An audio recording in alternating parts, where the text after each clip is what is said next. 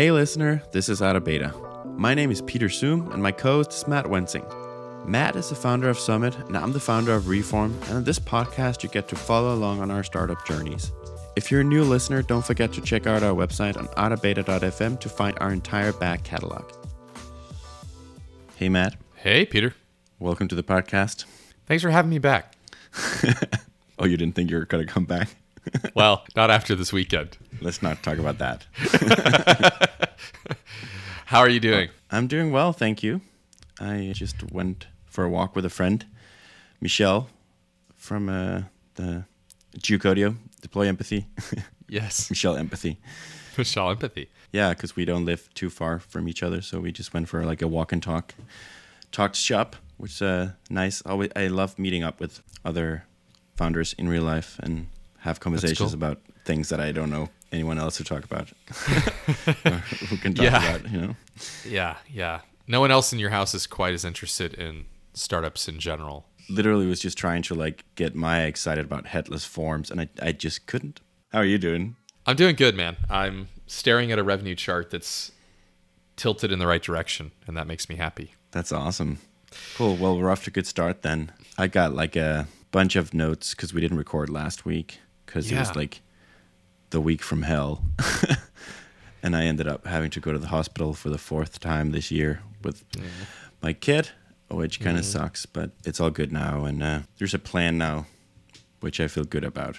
Yeah, so do you want to go first or go last? We'll do like a good old updates episode. I can go first. Last week was a pretty big week because we announced we launched. We didn't just do the go live, which I know we've talked about before in this podcast, but we did the launch thing. You did, yeah. Congrats. Thank you. Yeah, I teased you over Slack that it was okay that we didn't record because, there wasn't anything to talk about really in my world. But this has just let a few more days go by, and I'm trying to remember because it was all kind of a blur. Which day exactly was it last week? I'll remember at some point during this talk, but it went well. The tweet got seen a lot, and yeah, let's describe maybe the launch in parts. So there was the tweet, but we actually had a product change that we really wanted to get in before we shared everything. Kind of quietly went live with things the week before.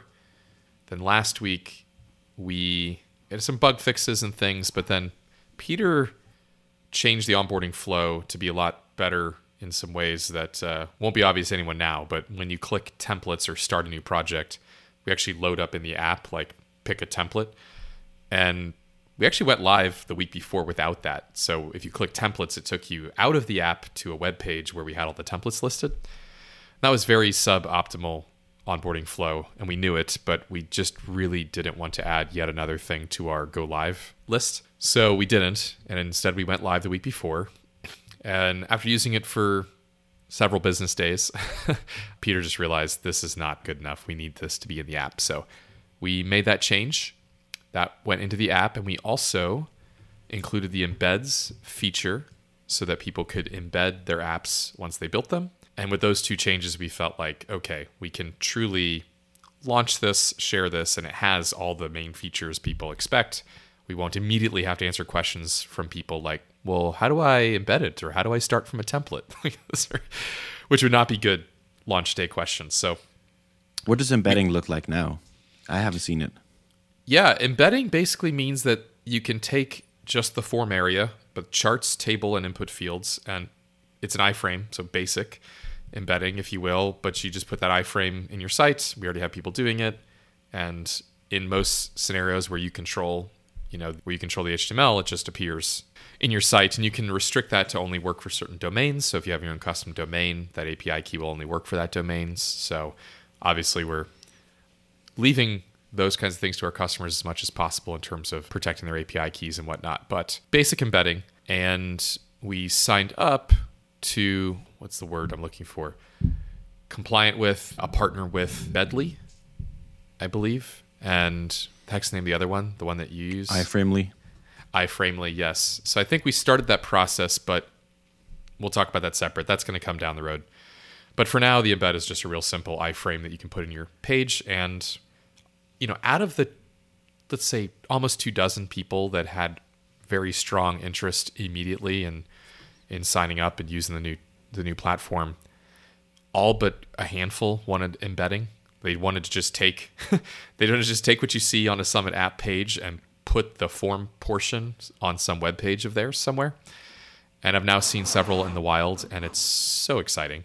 I mean, you get this every day because you see people embedding your forms in their sites, but to see a Summit app with its charts and tables and input fields and run button in somebody else's website, making their sites more interactive is just really, really satisfying, man. So that went live, and again, so did templates. So we launched it. We emailed our customers. We emailed the users that aren't customers, and we emailed past customers that had churned, basically thanking them all for the role they played, telling them about the new Summit and what you can do now with the platform, which was it was thousands. It was between 3,000 and 5,000 folks that got that email. And then I tweeted it out, of course, to everyone. And that felt amazing.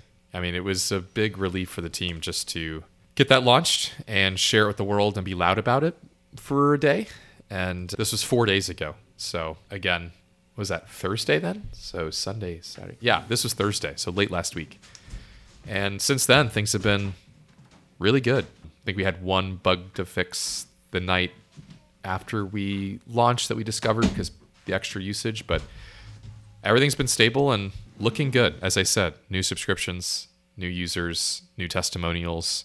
I wanted to say, just in terms of the market response, it's two sides. One is people are buying the new subscription. So we released a new subscription level and we announced it. It's $24 a month. And then embedding and API usage is usage-based. It's extra. We include a few runs on that plan, but you then pay extra for the additional runs. However, if you're just building apps and publishing them as public apps, which people are already doing as well, then that's all included and that's free. So if you publish something on usummit.com and we host it and we can share it with the world and get that traffic as well, that's included in the price. And we also changed the free forever plan to a free trial. So we no longer have a free forever free trial. Now, it's credits based, if you will, or usage limited. So if you don't use all those tokens, if you will, those credits, it's still free. But at some point, if you use it enough, kind of like the Dropbox 2 gigabyte threshold or any other threshold based or capacity based free trial, you will hit that eventually and you'll have to upgrade. But I think the thing that's different now than was, say, 3 weeks ago is we're now getting repeated inbound interest from founders and sales teams and marketers who say, I get this, I want this, how do I get it? Here's what I want. and I am building those apps for them for now to help them out, especially if they don't know how to use the tool. So I'm doing sort of concierge service to get them up and running. But more often than not, the prospect has multiple ideas for how they want to use this. So they want to use it as a part of their landing pages. They want to use it for their sales team to quote prices and show prospects the ROI of adopting their tools. They may want to write a blog post and embed a calculator in a blog post. And then I had a call this morning with somebody. They're in New York-based startup, seed funded. And they want to try using it via API to power calculators directly in their apps. So instead of, a lot of apps have core functionality that might send emails or do certain things with, CRM kind of data, like this is their core functionality. But then around that, they want to add analytics or forecasts or calculators that just help engage their audience or their users. They're very interested in just being able to connect a Summit model to their app, to their internal app, and be able to call it that way. So for them, we'd be essentially product infrastructure, like a Twilio API or Mailgun API or anything else. That's very exciting. So I feel like even though I'm doing this concierge onboarding and higher touch sales, these accounts are potentially significant. I mean, they're important because they're like the first new wave of accounts and I want to make sure they go well. But I also feel like there's significant upside in most of them, which makes it really worthwhile for us to do the work, even though the initial price is low. Has it been a challenge to basically figure out a pricing model that works for those different types of users? Because it sounds very different, like someone who is using it to sign up leads versus someone who is using it to basically run their product or as like a core part of their product? Yeah, it has been. So there's one other element to this that we're still working on.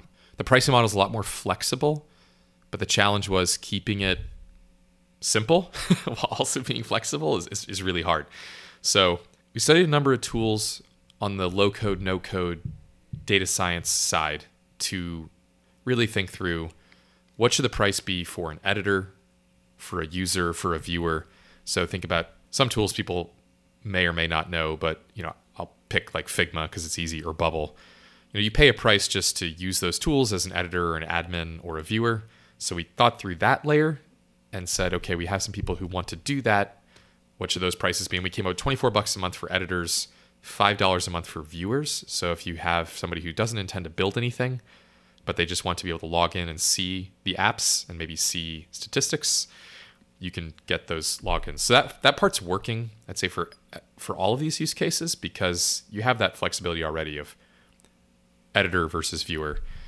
The trickier part is the usage-based pricing and then embeds versus API. And so I'll just say the way we're thinking about it now is the usage-based price, the list prices on the website right now is 5 cents per run of the model. So essentially 5 cents per API call. If you're using the API or embeds, that's the lowest volume price. So we're going to scale that price down, discount it for higher volume. But in that light, if you think about doing 1,000 runs a month, would be $50 more a month. So maybe your $24 charge is now $74 because you use it 1,000 times this month. So it doesn't get crazy, but where it gets interesting for everyone, or for us and maybe for them, is you're like, well, I'm going to do 10,000 calls or 50,000 calls or something. Well, then obviously we're going to negotiate and get that price down. But in that sense, it's usage-based. Some of our early adopters, however, are putting these calculators on blog posts or websites that are more outside of their funnel or much higher in their funnel or separate from their funnel. It's more like just a thought leadership piece or a community.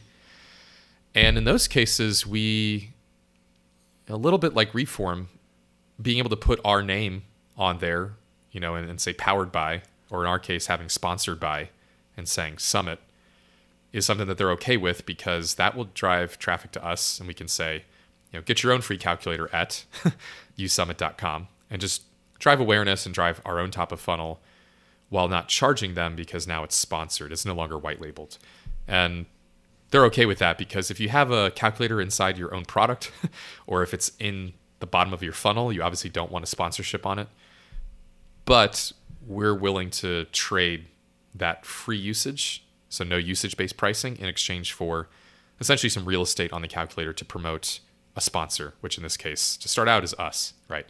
And that could go other directions. So that's a brand new discovery even since last week, where we had our first user come to us and say, I want to use this, but I want to put it inside of a community with 1,000 people in it. I'm not interested in paying, for thousands and thousands of model runs. What can we do? And we said, well, with that kind of volume, that's great exposure for us. How about a sponsorship model?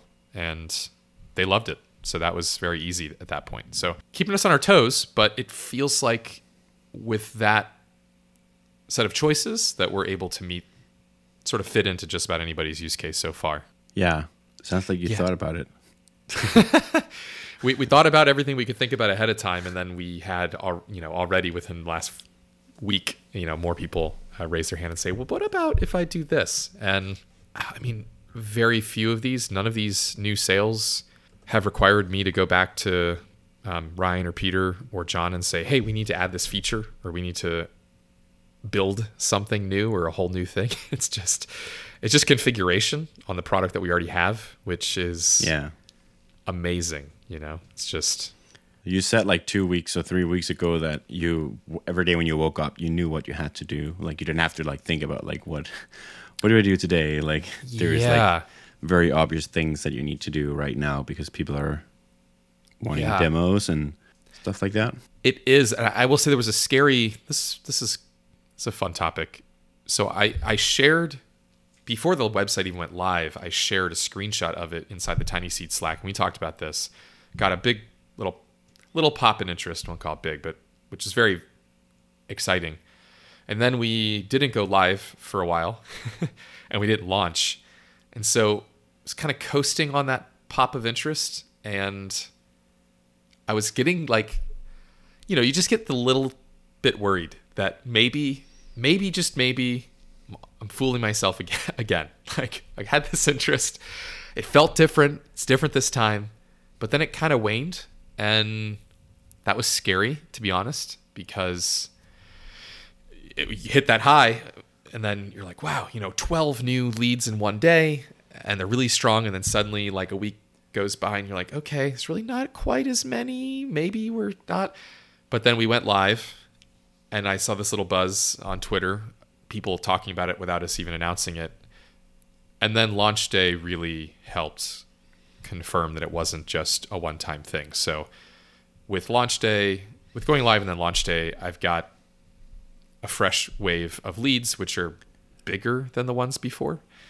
And they're coming from, what's really exciting is they're coming from kind of secondary and tertiary sources. Like a founder says, oh, I know somebody that works over here, and I think they're going to love this. I can't wait to tell them about it. And so it's I see the word of mouth happening where people are getting it so strongly that they're telling other people, and then they're coming as inbound leads. And that's really great, because sure, if I throw a rock into this lake enough times and cause ripples, I can get more sales out of the same lake, over and over again. It's like, but seeing other people carrying the message out and bringing more leads in, and the website doing its job of representing us and then generating interest, super encouraging, because it's like, oh, I'm finally not doing all the hustling, all the lifting, Sir, did you say leads or seeds? Because you said you started in Tiny Seed, right? Yeah. No. Bad joke. Bad joke. Leads and seeds of leads. Medium seeds now. Medium to large. Definitely medium to large. I talked to one company that's very... Well, here's the thing that's cool is that some of these companies are like Series B, Series C funded now that I'm talking to. So they're still startups. I won't deny that we're still in that startup echo chamber, but the companies that are interested now and have some have become customers are like Series B scaling startups. So when we're selling, the users are not, it's not the founder of a 3-team, company or 3-person team. It's the founder hears about it or somebody hears about it, and now we're being used by people on the sales team or people on the marketing team. And I think that's like the most encouraging thing in all of this is that the buyers, the users, are not the C-level. They don't have to be the C-level. It's just the rank and file, if you will, the contributors, the workers on the teams are the ones who say, I want this and I want to use this. Because then suddenly, your market, there's only so many founders per company, right? So if you're always selling to founders, it's like every company's got 1 or 2 of those, maybe 3. But when sales team members of companies get excited, that makes me happy, because there's a lot more salespeople out there than there are founders, and we can repeat that hopefully with many other companies. And I will say meta comment, and I love this, so keep it coming if you're thinking the same thought. People have not been shy about telling me that they really love the new direction and that they didn't get it as much before and they get it now. And that's kind of funny, because obviously some of them even listen to this podcast, and it's the same thing we talked about. Yeah, I've listened to you talk about Summit for like over a year now, but now it makes sense. And so I feel like I could team up with April Dunford for a killer podcast episode or something at some point, just talk about positioning and just how much difference that makes, because I think that's made half the difference this time around. I think the product features is one thing. Might even say without the positioning update, the product features, we'd still be struggling, because they'd be there, but people would go like, so what is this though exactly? Have you listened to the Acquired episode about Amazon yet? Yes, I just finished. They talk a lot about like basically like connecting the dots, and like they talk about like how when you look back at Amazon from the basically Jeff Bezos' life, it's like a straight line to where Amazon is today. But it often is in hindsight, and it's probably going to look like a straight line when you look back at Summit eventually, but it's never felt like a straight line. Yeah. And it's kind of sad because there's something about that episode. So Acquired FM, for those that don't listen, I love it. They go in company history, and they have a very honest assessment of Amazon, like you said, where it's just a bunch of dots. And he called Amazon like a fact-finding engine, which is to say, I like that. breadth first search, kind of figuring out what works, what doesn't work. Fire phones, A9 search engines, marketplace auctions with eBay, like a lot of stuff that failed. And then you have AWS and like and Prime and a lot of stuff that worked. And I also happen to know, because I've read the Everything Store book, or I've listened to it twice, because I got something new out of it the second time. It's just fantastic. Brad Stone wrote the Everything Store. But in it, they go into detail about Jeff Bezos' struggles fundraising and how hard it was for him to fundraise. And I can't help but empathize a little bit in terms of when you're very intellectually honest and you do take an agile or lean approach and you test things and you're trying to figure out what works and you fail and you come back in a way that projects weakness, in a way that it shouldn't. It kind of comes across as you're just guessing. You don't know what you're doing. But it is actually the right way to discover what the market needs and wants and values, and it's working. But when you fundraise, when you pitch, you have to actually do the hindsight is 2020 narrative, because very few people can handle or want to hear or truly understand the bouncing around that it took to get to where you are, right? They want to look back. We all want that story of like, I woke up one day, I had this idea, I tried this, it needed to be adjusted, so I did, and then it just started working, and then, oh my gosh, isn't this great? And like they'll tolerate a little bit of discovery process, because we all know that, experimentation and all this stuff.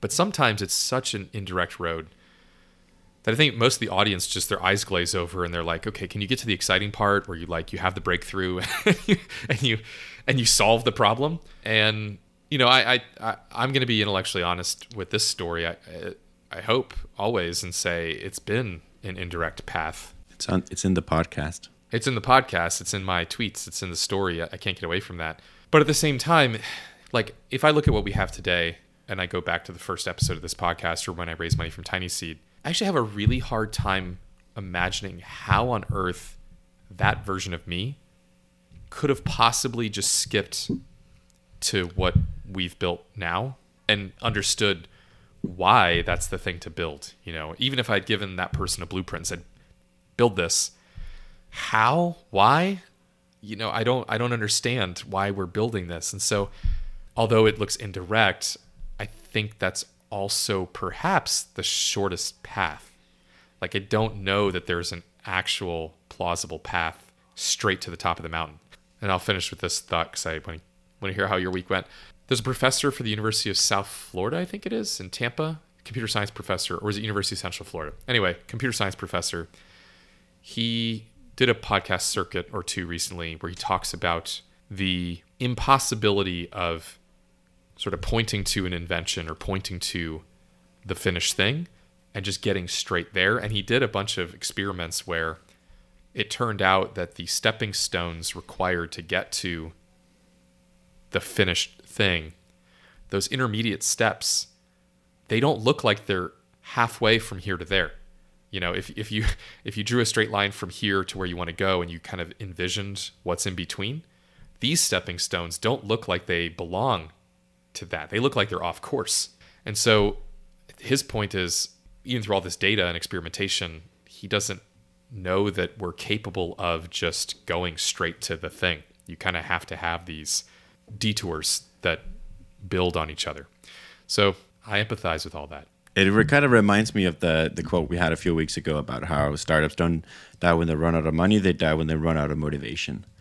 And I think that is kind of like, do you have steam enough to like keep going until you figure it out? Yeah. Some people figure it out with not a lot of steam, but oftentimes it just requires an insane amount of it. Yeah, agreed. A lot of the most famous startups that we know about started building something and built something else along the way, and that became the thing. And that at least that pattern is out there. So perhaps if you're in this situation like I am, you can talk about that pattern of, hey, I was trying to build this one thing, realized that the more interesting thing was the other thing I was building. And I feel like that's kind of been a bit of our journey. So yeah, man, it's good week. How are you? I'm good. Before I give my update, I'll just mention EduFlow, which is our sponsor. For anyone who hadn't heard that yet, because they've been a sponsor for a couple of months now, and will be for another month because they're a seasoned sponsor. And EduFlow is a really cool company, kind of in our community. And the founder David did a great interview with you and I, which is we're about to release the third part of that episode or that interview, and the two first are already in the feed. The first one is about how they kind of got the idea for the product and kind of scratched their own itch as David was a PhD student. The second part is where they join YC and get Google as their first corporate customer. And stay tuned for part 3. If you want to do anything related to learning inside of your own company, you should definitely check out EduFlow. I'll just read their H1 from the website, which says that they're an easier, more powerful platform to manage social learning at scale.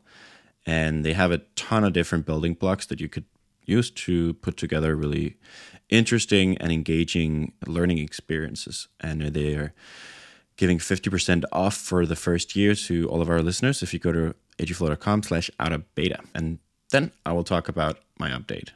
Well, before I talk about my update, I just want to mention something I thought about when I was on YouTube the other day, because I'm obsessed with this new YouTube channel that's called Project Camp with a K, and it's some like Dutch designers that bought a huge piece of land in Portugal, which was like just forest basically and some ruins.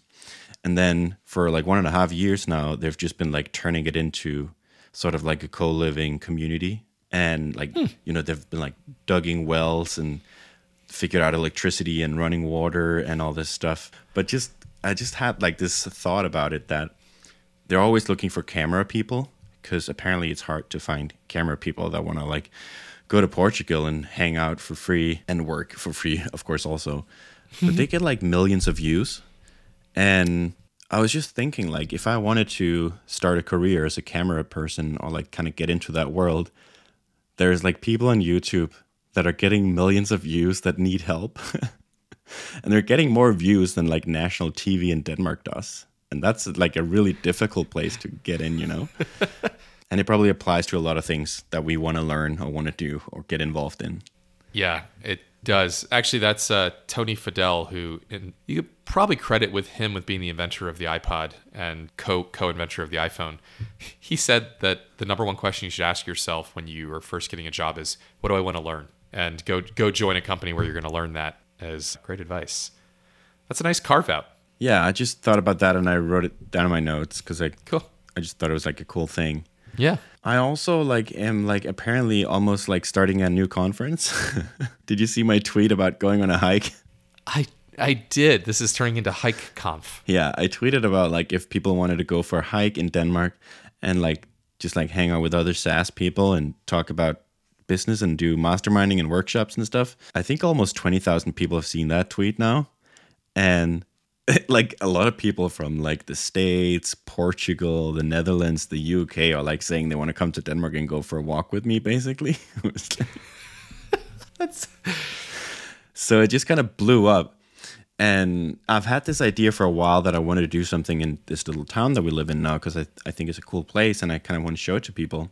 And there's just this little boat that goes around on the lake we have. And one of the ideas I had was that we would go on that boat for like cocktail hour or something.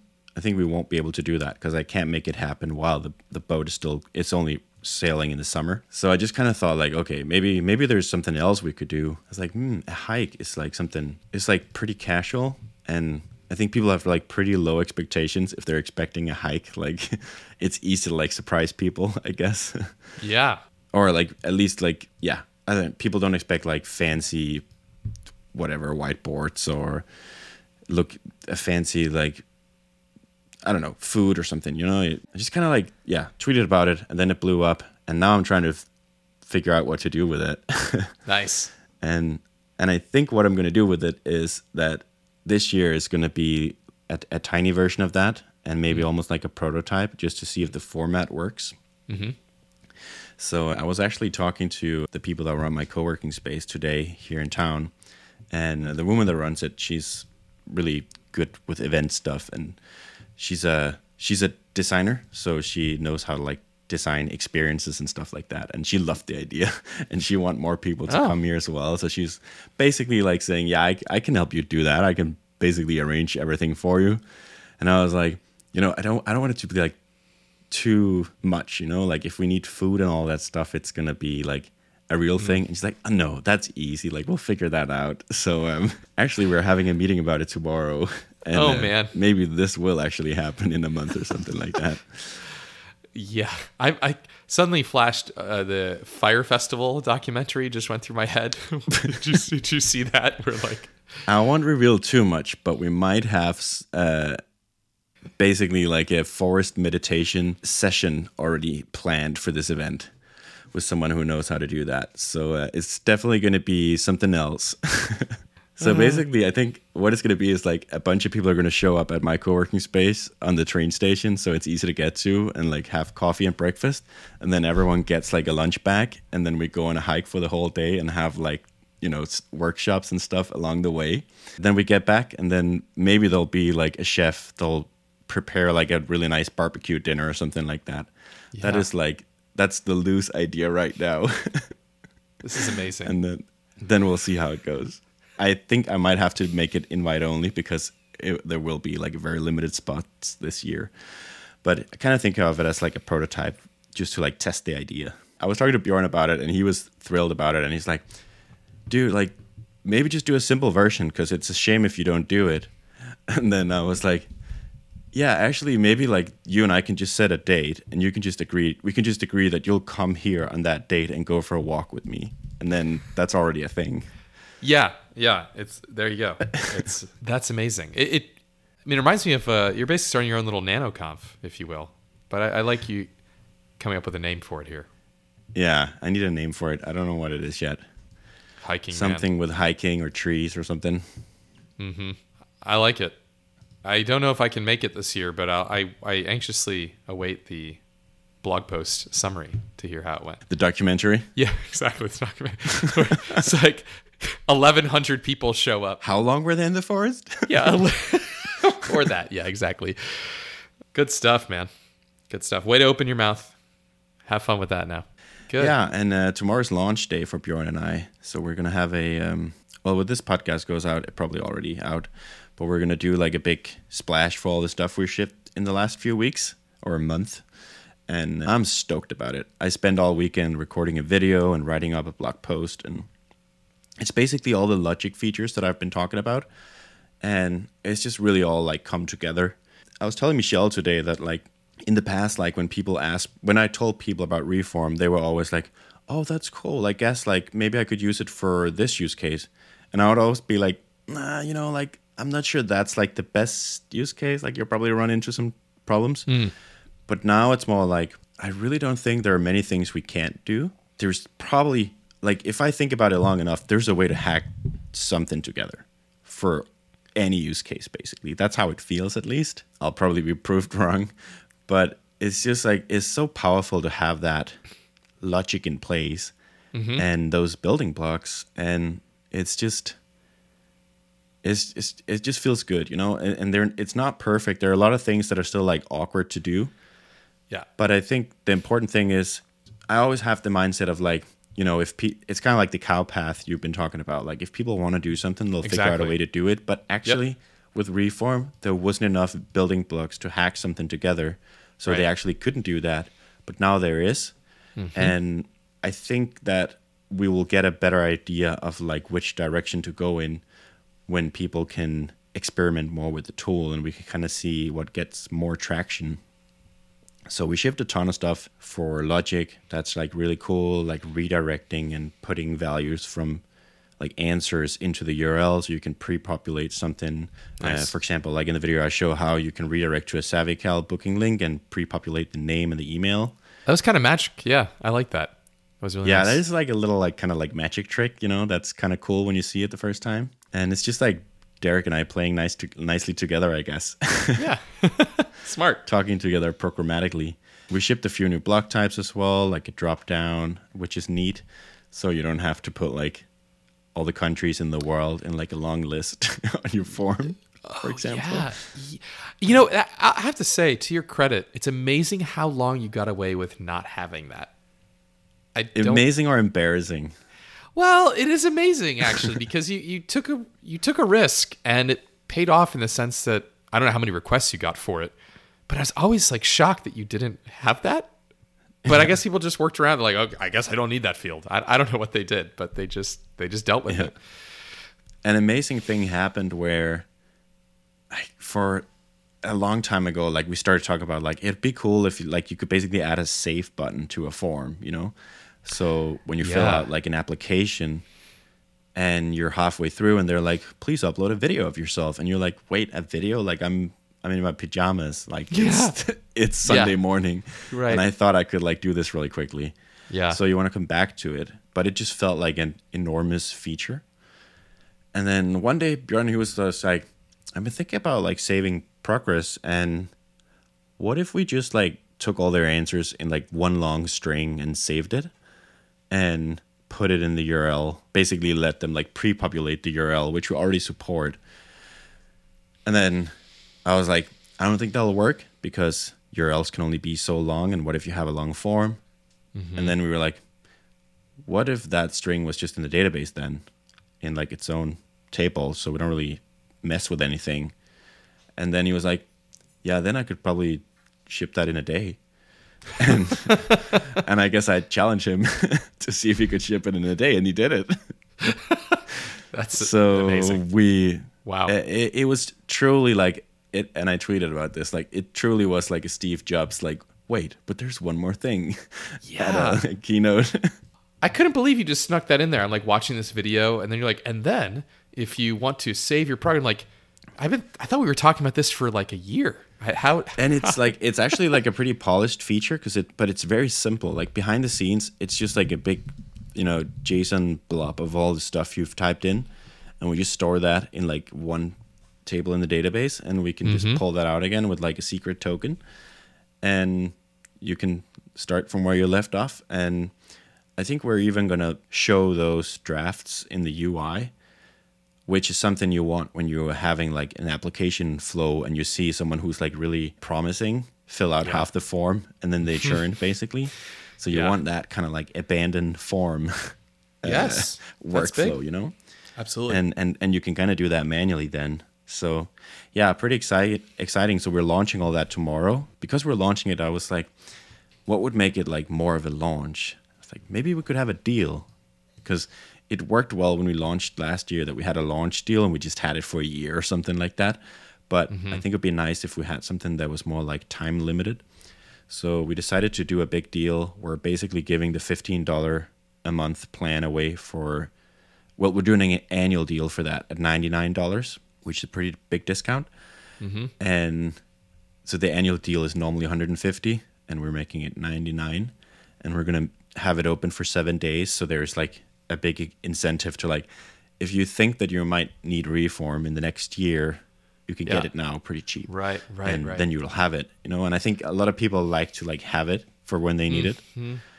That's really good. I could see that being, companies do this all the time. There's a certain time of year where it's the same thing. It's like, yeah, we have buyers, we know they're waiting.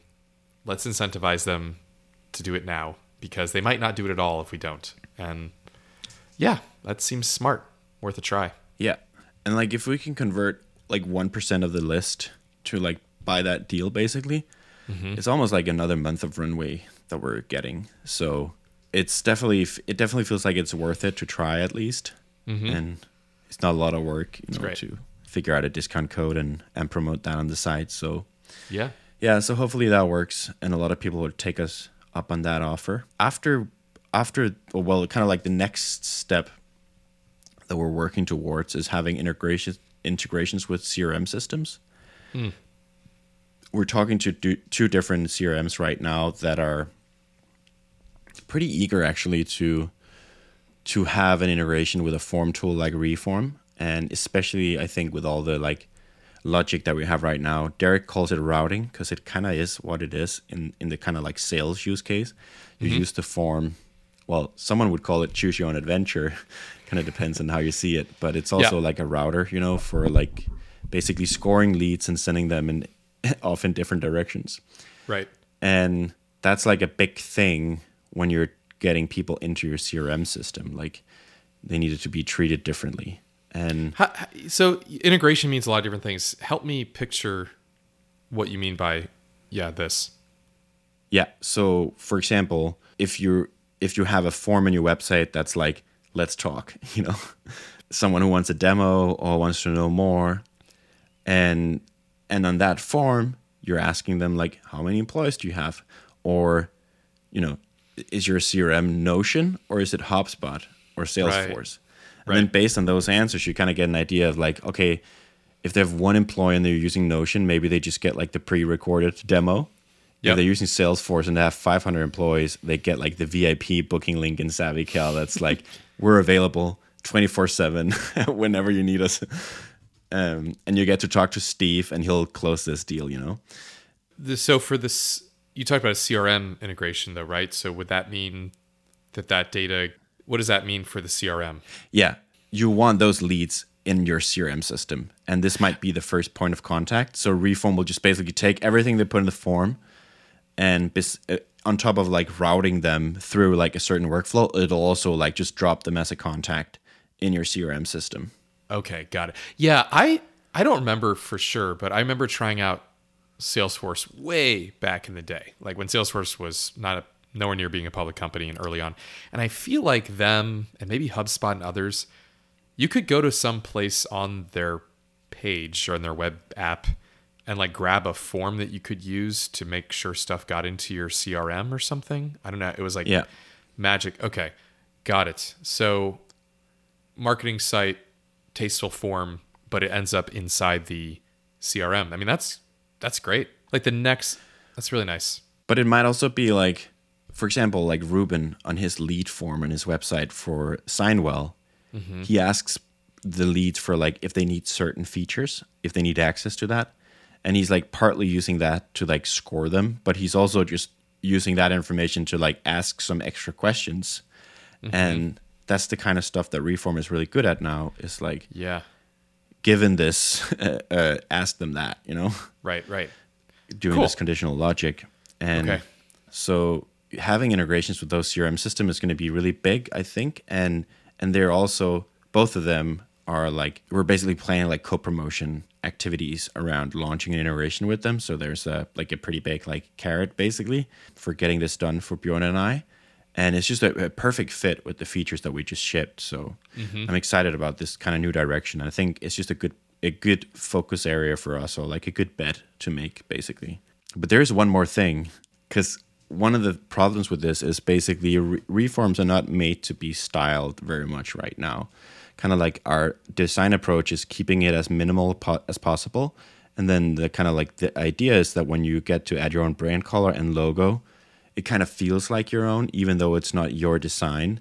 But it's so neutral that it kind of feels like yours, almost like a business card or something like that. The problem with that is it doesn't always look very good when you embed it on a website, because it looks different than your website. And it's always been something that's kind of been difficult to know what to do about. Yeah. And one solution in my head has always been, maybe we just had like a headless version where we just gave people HTML and then they just basically post to our backend, but they kind of take care of the UI. But the challenging thing about that is like very often reforms are not just one page. Like there's there's several pages in the form. Maybe there's like a confirmation page. Sometimes there's a redirect, and like how is all that handled? And that's just like been difficult for me to kind of like grok basically. But what I kind of like an idea had the other day was, what if it was only the first page that was headless, and then that's basically just like the entry point into the reform flow. So I asked Bjorn, like, can you like just like go and figure out how hard it would be to just allow people to take any form and just add reform as like the post action in the HTML of that form, and then just, adding the right names to the form fields, of course. And then if the data would get into reform, but only for the first page. And it, in like an hour, he was like, yeah, that works, basically with like a small tweak. And MacGyver.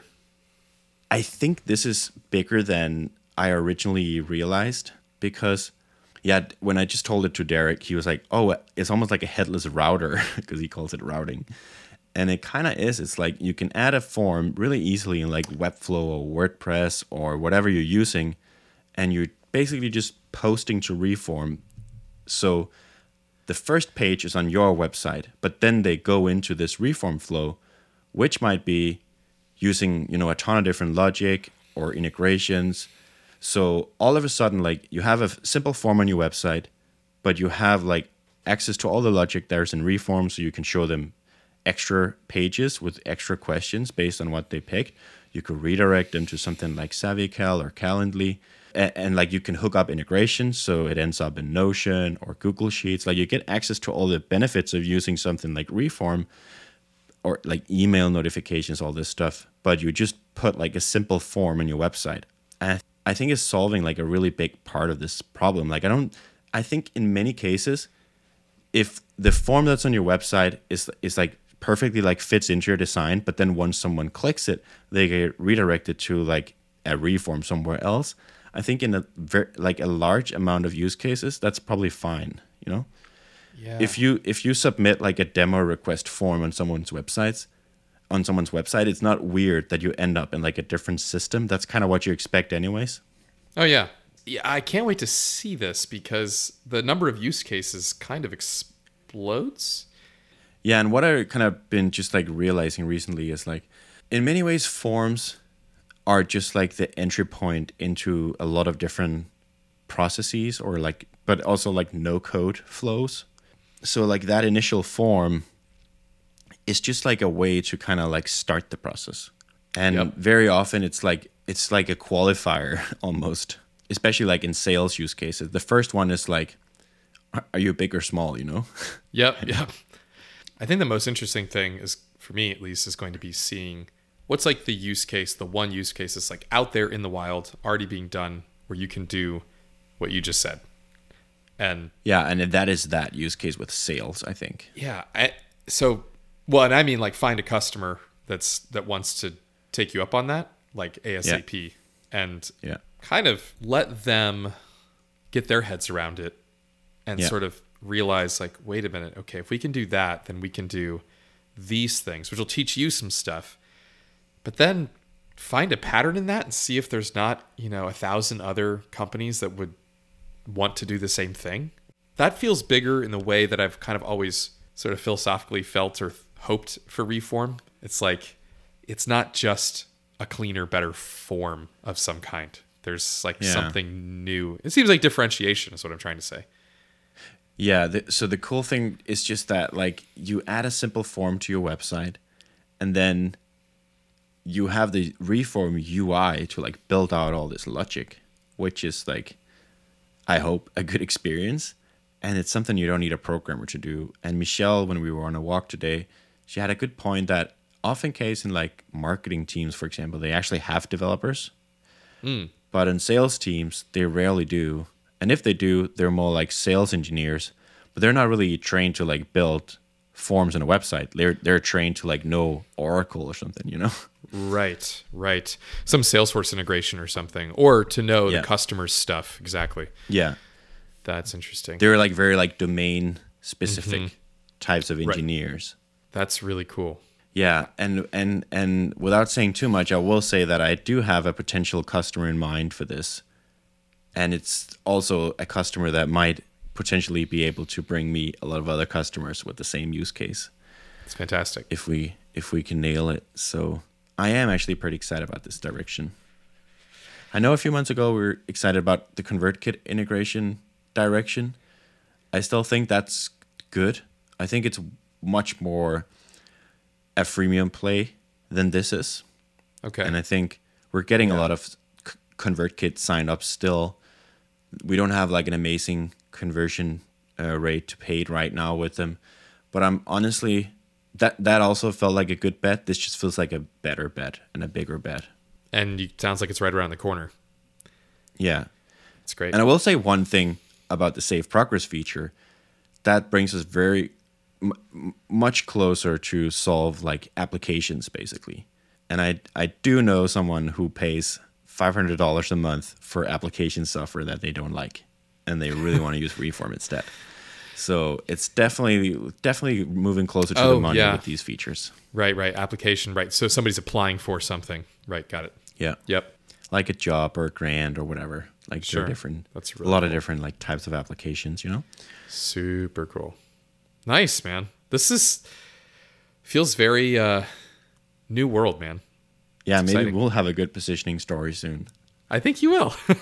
I think I do think you are a positioning adjustment away from the pull you're looking for, but you're finding out what it is right now, which has to come first. So that's great. Yeah. Cool, man. Well, good chatting again. Yeah, good catching up. Talk to you later. Thank you. All right, buddy. See Bye. ya. Bye.